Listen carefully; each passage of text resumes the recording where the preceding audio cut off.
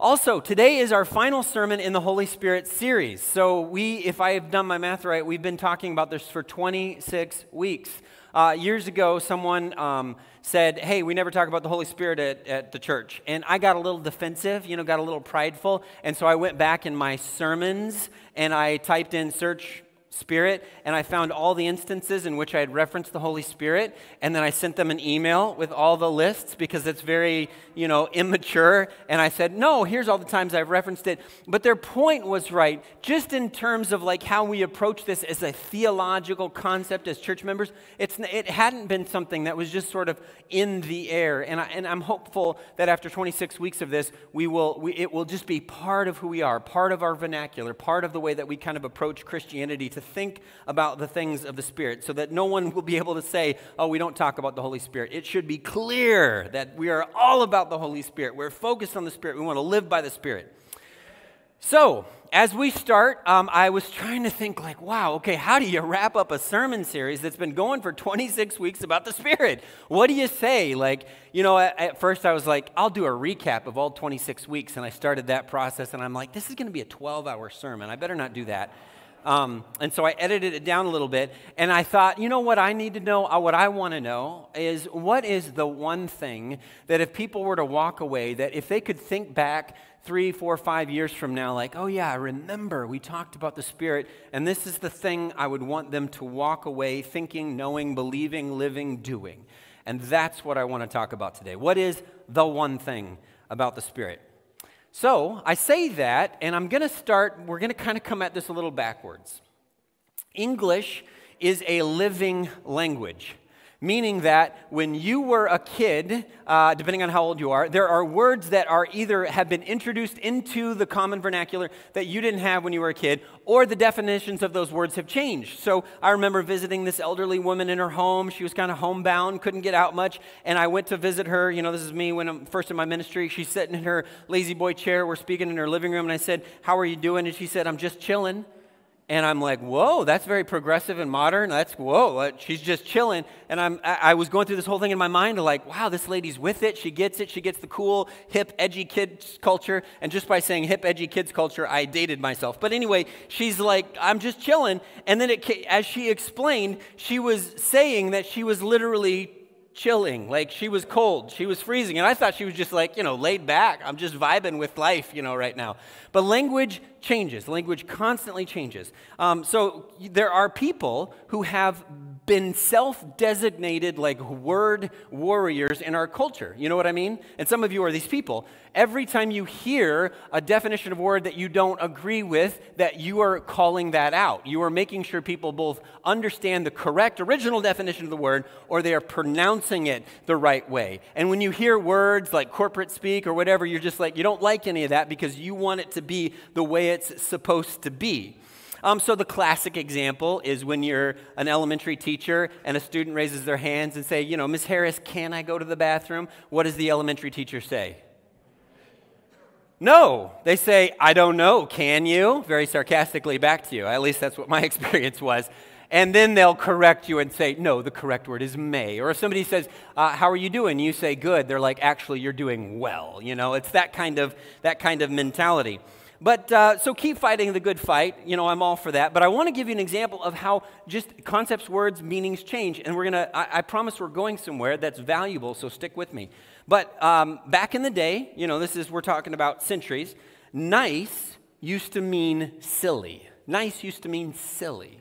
So Minnesota nice would have meant something different 200 years ago. Nice used to mean silly. Silly used to mean happy. So if you called somebody silly, it was not silly. It was that they were kind of just like a jovial, fun-loving person. Happy used to mean wise. So imagine if you transported some time traveler back from 200 years ago and they would not know what we were talking about because the words of meanings and definitions have changed to such a degree. I'm going to share this with you. The word fizzle is a word that if you were a third grade boy would make you laugh. And we talk about it like something fizzles out, but there was a different definition not too long ago. And this isn't true just for like words and time. This is true for geography. Because if you grew up in the South and somebody said, do you want a Coke? You were supposed to respond, what kind of Coke? Like there's different kinds of Coke. They weren't talking about cherry Coke, vanilla Coke, Diet Coke. They used the word Coke to mean soda in the South. How weird is that? That's a strange thing. And some Southern people are like, no, that's the way it's supposed to be. No, it's not the way it's supposed to be. But in Minnesota, soda is called pop. That's weird. That's a strange thing. I try to just keep everybody happy because I'm so diplomatic by saying soda pop. That just makes everybody feel good. Also in Minnesota, this is geographic, beg doesn't mean to earnestly implore. Beg means something that you get at the grocery store that you put your food in. That's what a beg is. If you're not from Minnesota and you come to Minnesota and they're like, would you like a beg? And you're like, what are you talking about? Oh, you mean bag. You're saying it wrong. And by the way, you are saying it wrong. That is wrong. You're saying it wrong. So here's the deal with the word warriors is people tend to defend not the original meaning of the word. They tend to defend the meaning that they're most familiar with. That's the definition of the word that they tend to defend. And some of you are sitting there saying, because you saw this slide pop up and you're like, wait a second, sentences aren't supposed to end with prepositions. That's why I highlighted it in red for some of you, because that's the color of mistakes, right? All right, here's the better slide. People tend to defend the meaning of the word with which they're most familiar. But did you know that even today, you can end sentences with prepositions? It's allowed. Whoever decreed sentences can now end with prepositions. That's proper grammar. So you can say beg and you can say with and you can whatever you want. It's all just, chaos. Now, I bring this up. I call your attention to this concept for a specific reason because this definition confusion can maybe have some impact in interactions when you go to a different part of the country and somebody says, do you want a Coke? And you say, sure. And they say, what kind? And you're confused. But it can actually have an impact on how we engage with Scripture. And the reason it can is because how we understand Scripture is based on how we understand our words and the way that we use those words in 2021 in our geographic area. But sometimes when Scripture was translated into English, the way a translator used a word is a little bit different. And so I think we could give you millions of examples of this, but I want to settle on one here in a second. But I want to give you this just brief little history that I think is fascinating. So around 1300, 1400, there were these people who said, you know what, we need to translate the Bible into English so that people can have access to it, know what God wants from them. But the powers that be, the church at large says, no, that's a terrible idea because if you do that, you're injecting uncertainty. And what if there's not a one-to-one equivalent with some of the words between ancient Hebrew and ancient Greek into English, and the meaning is going to change. And so to preserve the original meaning, they said you cannot translate the Bible into any other languages. So they had a translation in Latin, and then they had the original, the manuscript copies that they had in Greek and Hebrew. They didn't want them to change it, but a couple guys were like, no, we're going to do it. The common man needs to know. So one guy, William Tyndale, tried to do that, and he made his own translation. And this is the craziest story. They should make like a spy novel out of this because he actually went on the run because the church, the power that was in charge at the time, said, you cannot do that, and we are going to try you and murder you because you translated the Bible into the English language. So he went on the run. He was a fugitive. I mean, it was like hiding in people's basements and all crazy. They finally caught up with him, and then they tied him to a stake and burned him for that. John Wycliffe also did it, and they were going to try him for heresy and kill him as well, but he ended up dying of a stroke before they could do that. But that's the degree that people were saying, no, you cannot change the Bible, because once you start to mess with those words, then we start to be confused as to what the actual definition is. Now, I could give you dozens, hundreds of examples of how we struggle with that, but I want to settle on one that I think is particularly important for our moment, for our day and age, and this sermon series.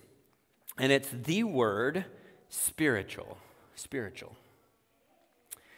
So we're at church. It's a Sunday morning. It's a foggy day in May, and so we would think, okay, we come to church and we understand spiritual as someone who is maybe a little extra intense about their faith. we would call them they're a spiritual person. They're into it. And we would even maybe think of them as like varsity Christians. They're team A, they're spiritual, they're focused, they're really intense about Christianity. They're spiritual. Or we might use it to describe an aspect of our lives. We have our careers, we have our families, we have our hobbies, but then there's also what we even have our spiritual life. That's the part of our life that's kind of focused on church and God and maybe getting up early and reading our Bible or praying. That's our spiritual life. So that's how we would use the word spiritual in Woodbury in 2021, generally speaking. So taking that idea, Galatians chapter 6, verse 1 says this. Galatians 6, verse 1 says, brothers and sisters, even if a person is caught in any wrongdoing, you who are spiritual, you restore such a person in the spirit of gentleness, each one looking to yourself so that you are not tempted as well. And so we read that and we think, oh, hey, it's the intense Christians, the real serious Christians. That's what they should do. The ones who have like achieved, they're at Christianity 501, not 101. They have got their master's degree in Christianity. It's the real serious Christians. That's who should restore and look out and carry one another's burdens. That's how we would read that with our idea of spiritual in mind. We would think of it as a strong, mature Christian. I just think that's a natural way that we would understand that. So that's true in the church. In our culture, the word spiritual, just forget about it. It can mean whatever you want it to mean. So it can mean people who are into any metaphysical kind of stuff, like Eastern mysticism and Zen and crystals and occult and astrology and all that kind of stuff. Or people that really get into mindfulness or meditation, or people who are one with nature. Those we would maybe broadly describe those people as spiritual. You remember last week I told you about the lady who had hired a shaman to cleanse her house of evil spirits before she put it on the market.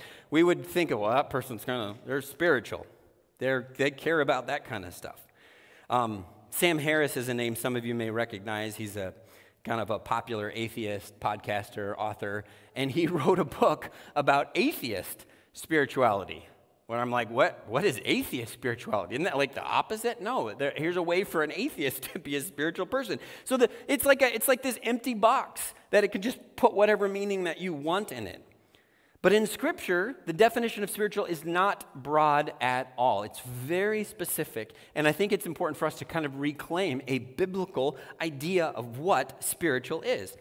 In fact, in the Bible, the word spiritual is a made-up word. It's a word that Paul the Apostle coined to describe life in the Spirit, a spiritual life about the Spirit. He took the word for Holy Spirit, and then he just made it into an adjective, and he just started using it everywhere. He just coined it. Paul actually did that a lot because sometimes religious concepts are tough to describe, so he would just make up new words to describe it, and this is one of them that he made up. So he took the word for Holy Spirit, made it an adjective, so it's not spiritual. In the Bible, the word spiritual means holy spiritual. It's always about the Spirit. It's holy spiritual. Well, that may not seem that particularly important here, but let me tell you why. Because spiritual is not karma. It's not transcendental meditation. It's none of those things. There is no understanding in the Bible for those things in terms of the concept of spiritual. A spiritual life is a life exclusively lived in, by, through, about the Holy Spirit. That's what being spiritual is. A life defined by, the pursuit of, surrounded by, guided by. That is spiritual life. That's what it is for us. So in Galatians chapter 6, verse 1, brothers and sisters, even if anyone is caught in any trespass, you who are spiritual, that's not the varsity team. That's not the A team. That's not the best of the best, the cream of the crop. That's everybody who aspires to live a life in the Spirit. That's all of us. That's an all skate. You who are spiritual, and look at the outcomes. You are to restore. That's an important word we're going to come back to in a minute. You are to restore such a person in the spirit of gentleness. You who care about the Spirit, you who are living in the Spirit, you're to restore people in the spirit of gentleness. Each one of you not looking just to yourself looking to yourself so that you are not tempted as well. In other words, that you care about the things. You watch out for the pitfalls, the moral pitfalls, the spiritual pitfalls, because you are living a life in the Spirit. This is everybody. This isn't some special person who gets paid to do this. This is all of us. We are spiritual people because we have been given the power and the presence of God to live in us. We are spiritual people. You are a spiritual person. This doesn't mean you're going to go out and light incense and get crystals and do meditation. You are a spiritual person because the Holy Spirit of God lives in you, and He is working to make your life centered in the power and presence of God through the Spirit. That's what it's all about, that you are a spiritual person. Bottom line. In fact, it's kind of funny because that passage in Galatians chapter 6, the very few verses earlier, are all about the fruit of the Spirit. So I don't know why we think it's like the varsity team and just a few verses later. So this is what I want to get us to. I want us to talk about, what does a holy spiritual life look like? What does a holy spiritual life look like? This is what I want us to walk away from 26 weeks of talking about the Spirit with. What does a holy spiritual life look like? My youngest, my little guy, my son, just started soccer a couple weeks ago. And these kids most of them are fairly new to the whole concept. I mean, they get that it's something about a net and you can't touch it with your hands, but they're still working out a lot of the particulars. So the coach will get them on the field, and to teach them how to, kick the ball and do all these things, they play these games. Not soccer games, but they play these games. So what recently the coach did is he grabbed a pool noodle, and the kids are kicking the ball around, and he gets to whack them with a pool noodle. And you could just imagine, it's a bunch of third grade boys. I mean, who knows what's going on? It's just all kinds of chaotic stuff going on in their brain, and they're just all over the place. So those people that are gifted with corralling third graders on any level, are just saints. And for some reason, as parents, I don't know when we all agreed to do this. When I took soccer, when I was in second grade, my parents just rolled up to the soccer field. I got out of the car, and they just went on and did whatever. Now all the parents sit around with their chairs and, watch practice. I don't know why exactly, but we all do. So I do that too. And they had their first game last Wednesday. And so they've been playing these games. The coach is hitting them with a pool noodle, which is probably more therapeutic for the coach than for the kids. But they're just, okay, now you be it, or we're playing sharks and minnows or whatever. They're just playing all these different games that aren't soccer. They got to this soccer game. They're out on the field. They've got their cool little jerseys on. They got their shin guards on. They've got this teenager who's dressed up like a real ref. He's got a real whistle. They're on this big field, these tiny little humans on this big field, and they're ready to play this game. They put the ball in the middle. There's this kid there, the real ref in his real outfit, blows the real whistle, and the kids all freeze because they didn't actually know what we're supposed to do now. Where's the coach with the pool noodle? Are we playing sharks and minnows? What's going on? They had this vague idea of what soccer was, but there wasn't this, now we have to kick the ball. Do we kick it that way, that way? It's just, and they're still all over the place, and they're looking to their coaches on either side. The coaches are pulling their hat, kick the ball into the net. They'd forgotten that crucial piece of what it meant to play soccer. I think there's something similar to that with the Spirit. We can talk about the Spirit, we can talk about the particulars, the Greek definitions, the Old Testament expressions of the Spirit, but then what does it mean for us to live a holy spiritual life? And the Bible offers all these verbs, all these nouns around the idea of what spiritual is. It's all over the place. And so there's all these words like power and presence and filling and assurance and prayer and gentleness and victory and hope. There's all these concepts. It's huge and big, but how do we distill that into one idea that we can hold on to and we can truly, deeply live? Nobody told me growing up that the Spirit was just this thing in the book of Acts for this one time, but I somehow got that idea. And so when I'm approaching this sermon series, and I'm the Spirit showed up in the book of Acts, but He doesn't really show up anywhere else, and I turn in my Bible to Genesis chapter 1, verse 2, and there's the Spirit on the very first pages of Scripture, I'm a little blown away. I'm whoa, the Spirit was there at the very beginning. The Spirit is there hovering over the darkness and the chaos, and His goal is to create life and light into the world and create beauty. That's the Spirit. And then you begin to read further into the Hebrew Bible, and you're oh, wow, the Spirit was actually in Joseph, and he did all those amazing things, and he saved the nation of Israel. And the Spirit was in Moses, and he saved the nation of Israel. And the Spirit was in David, and you're oh, wow, the Spirit's all over the place. And every time you see the Spirit show up, the Spirit is doing something and creating life and wholeness and well-being and saving and rescuing and injecting beauty and light light into the world, every time the Spirit shows up. And then these Old Testament authors, these prophets, they wrote. They said, hey, guess what? That Spirit that you see active in these guys, at some point, that Spirit is going to come for everybody. So Exodus chapter 36, that Spirit is coming for everybody. The breath of God, the wind of God is going to fill everyone. Okay, that's cool. And then you get to Jesus and you're like, okay, Jesus, what did he do with the Spirit? Oh, everything. His baptism, the Holy Spirit descended like a dove. This is my Son in whom I'm well pleased. And then Jesus just went around the world like creating life and wholeness and well-being in everybody he interacted with. That's what he was doing through the Spirit. And then Jesus went away and we're like the soccer players like, oh, what do we do now? Jesus is gone. Well, the Spirit has come for us. Acts chapter 2, the power and the presence of God living in us. And now we do what the Spirit has been doing since page 1, sentence 1 of the Scriptures. We create life and wholeness and well-being and beauty. And the Spirit does that in our lives, and then we do that in the lives of people around us. I mean, what's the main thing? It's doing what the Spirit has been doing all along. I suspect, I could be wrong, but I suspect that there's this universal human love for HGTV. Is that just me? Like, I don't have HGTV, but like when I get my tires changed and that's the station, I'm mesmerized by what happens in those shows.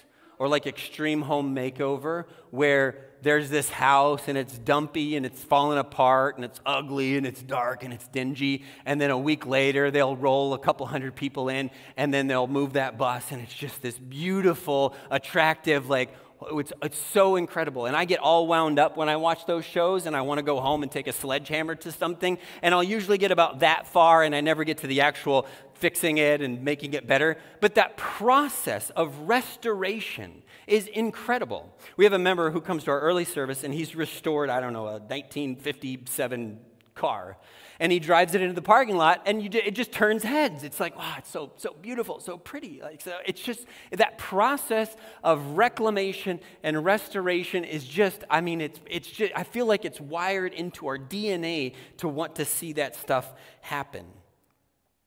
So the Spirit shows up in Scripture. It begins this reclamation process of humanity who immediately kind of goes off the rails. But when you see the Spirit working in the life of Jesus, it's so amazing to think about, like literally what Jesus is doing. Jesus would walk around and he would take in insult and then he would return blessing. He would take out despair and he would return hope. He would take out ugliness and he would return beauty. He would take out conflict. He would take in conflict and he would return peace. And just one little human reaction and interaction at a time, Jesus was restoring the world. Just one little tiny piece at a time. Just one little brick. Just one little tile. Just one little piece that he was building, and he was restoring human wholeness and well-being just a little bit at a time. And this is the deal. He invites us through the power of the Spirit to join in this reclamation project. And here's where it gets really real for us. So, see, here's the thing. When we are insulted, what we want to do is insult in return, but not an equal insult, because we don't really believe in justice. We believe in retribution. So we want to insult someone to a greater degree than they did to us. And so when someone insults us, what happens is we return more ugliness into the world because we were hurt. So that pain, that hurt that they gave us, we return it back, but we return it back twofold or fivefold or tenfold. And this happens in one-on-one relationships, but this happens globally. Any conflict you look at in the world is this thing. No side wants to say, well, I'll just, you guys treated us poorly, but we're going to return blessing anyway. Nope. So the news is just filled with this constant conflict because no one wants to be part of this reclamation project. They say they want justice, but they truly just want retribution. They want to grind their enemies into the dirt. That's not justice. That's not biblical justice. That's not what God has ever been about. There's this tragic story from earlier this week. Some of you read it. It's just the saddest thing. It's sad at every level. And sometimes I just skip this kind of stuff because I'm like, I can't take any more sadness in the world. But I read this one, and I'll share it briefly with you.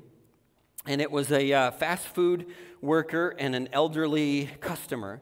And I don't know what happened. I don't know what started it. I don't know what instigated it. But the elderly customer, used a racial slur against the fast food worker. Young man, the fast food worker said, "Don't say that." And the elderly customer decided that he was going to return more injustice, and he said it again. And the young clerk said, "If you say that again, I'm going to punch you." And the elderly man said it again, and the clerk came over, punched this guy, put him in the hospital, and he ended up dying a few days later. I mean, every piece of that. Now, when you read the responses to that, people are like, well, of course, he got what he deserved. Yeah, man, everybody should do that. Everybody should punch somebody who talks like that. Of course, what do you expect? Because that's the way of the world. That's the way we react. That's the way we interact. We return insult for insult. We return punch for harder punch. That's the way it's always been. It's our way of thinking. If something is already broken, why not break it more? And so when in terms of like a house restoration project, here's a falling down house, and we'll pick up a rock and we'll break another window. We just pile on to the already brokenness that exists in the world. But then sometimes you hear these other stories of people who decided to absorb the injustice and the insult and the pain and the hurt. You hear these other stories of people responding in a way that's completely out of proportion to what happened to them. And I want to share one quick one with you. This has been years ago now, and I mentioned this before, so if it rings a bell, that's why. There was a KKK rally somewhere, and this is before the last few months or years of all this garbage. And evidently, it's not very many KKK members showed up. You know, I mean, who wants to actually own that in public? I mean, people say terrible things online, but when you actually have to go in front of people. So it was a small crowd of these racists that showed up saying whatever. And because people had heard about it, this much larger crowd of people who were against racism showed up to protest those people. So you got these two sides, and they're in conflict. And this side is saying terrible things, but this side now feels morally justified in returning terrible things because they're terrible people. And so that's how you respond to terrible people. You return insult for insult. That's how our world works. And one KKK member got separated from the group, and he ended up kind of off by himself, and he's trying to run away. And once this group of counter-protesters saw that, there was, blood in the water, and they chased him down, and they're beating him with, no war, more peace. They're beating him with those protest signs. I mean, and there's a reporter, and I actually reached out to him to confirm this story because I was like, this is unbelievable. A reporter, African-American reporter, and I'll tell you why that's important in a second, who's standing on the sidelines, and reporters are not supposed to beat the story. They're supposed to report the story. But this guy was like, I can't allow that human to be treated that way, and he jumped in on top of the KKK member to receive the blows of hate and evil on himself. That's the story of Jesus. That's the whole thing. And by doing that, by taking that insult, by taking that hurt, he removes it from the world. He takes in insult and he returns blessing. He takes in hate and he returns good. He takes in evil and he returns hope. That is what we are called to do. That is what being a spiritual person is. That is the whole ball game. That is scoring a goal in third grade soccer. That is what it is. That is what it is, and we somehow lost the plot. Jesus, even though we were enemies, leapt in to protect us from the consequences of our own choices, to absorb that hate, to return blessing, to absorb those lies and to return truth. And the Spirit has called us to that as well. That's the job of a Christian. It's to absorb greed and return generosity. But they don't deserve my generosity. Exactly. It's bonkers to me when Christians walk around saying, well, I'm not going to help them out. They don't deserve it. Of course they don't deserve it. That's the whole point. They don't deserve it, and we give it anyway. They don't deserve your grace.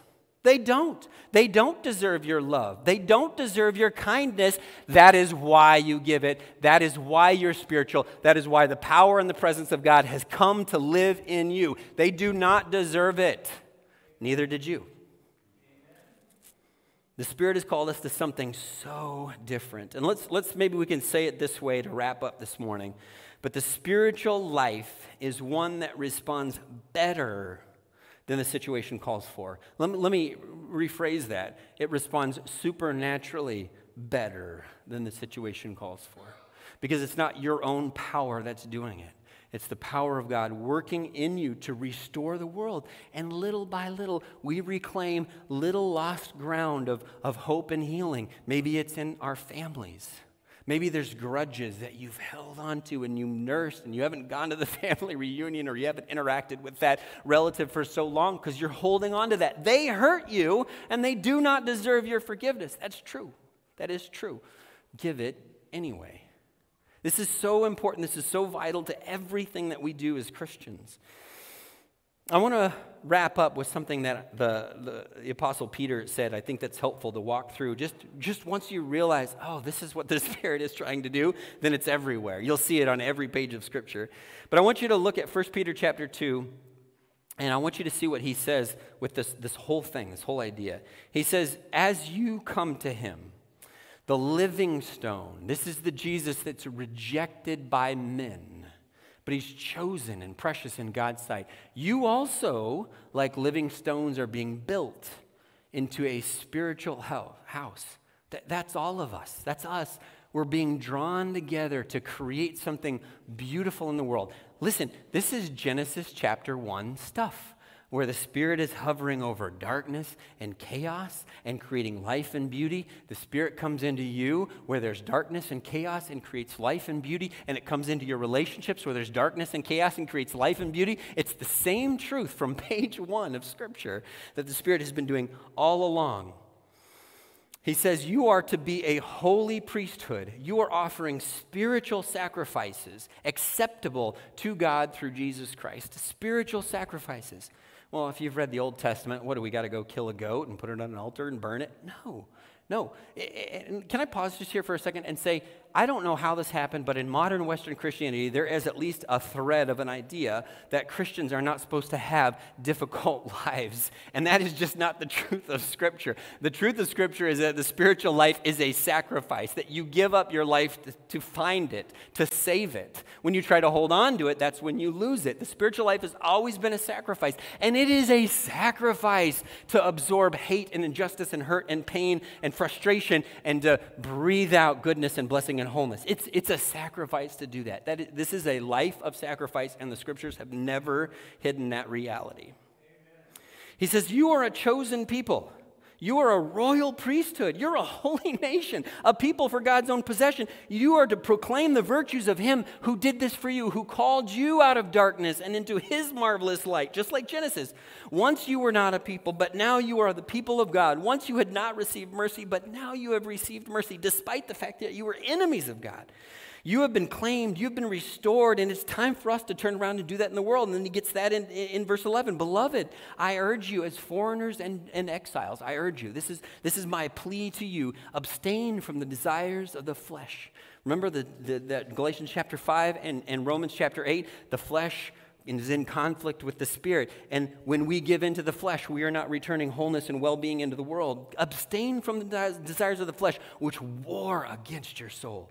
Conduct yourselves with such honor among the Gentiles, that though they slander you as evildoers, they may see your good deeds and glorify God on the day he visits us. Don't give people an inch to criticize you, because everything you have done is so kind and loving and gracious that even though they lie about you, they know deep down inside that none of it's true, because you have responded with such goodness to their evil. You have responded with such kindness to their hate. You have responded with such justice to their and mercy to their injustice.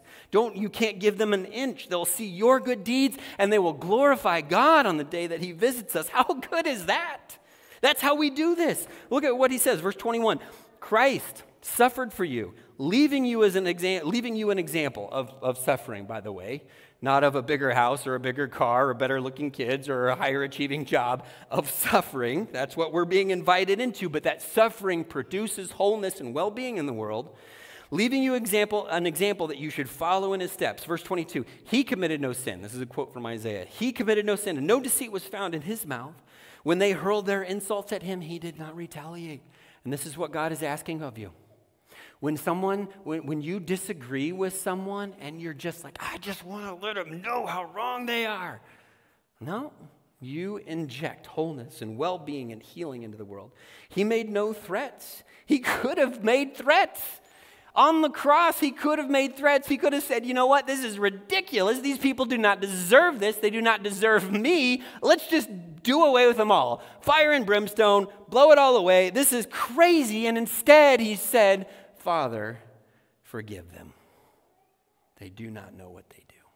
And that is what we're being asked to do that. We are being asked to exhibit that radical love, and we are empowered to do so through the Spirit. Verse 24, he himself bore our sins in his body on the cross so that we might die to sin and live for righteousness. You cannot inject wellness and goodness into the world when you are living in sin. You cannot do it. By his wounds you have been healed. For you were like sheep going astray, but now you have returned to the shepherd and overseer of your souls. And this is the whole ballgame, folks. This is what it's about. It's about you in your job with that coworker that is always grabbing and trying to claim things that are not theirs, trying to take credit for achievement, trying to edge you out, that you treat that person with such kindness and grace, but they don't deserve it exactly.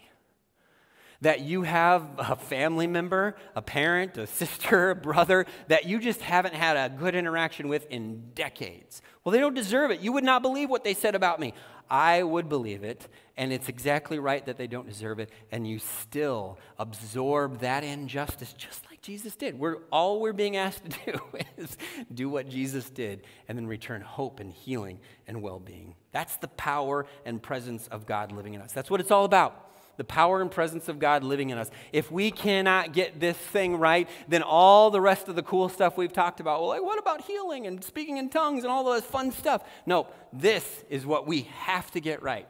As followers of Jesus Christ, we are living this and we are reclaiming little pieces of the world, one interaction at a time, as we take out the ugliness and the garbage and we begin to restore the house with beauty and truth and goodness. This is what we're called to. It is a hard job, and it is what we are called to, and it is possible because we have the Spirit living in us.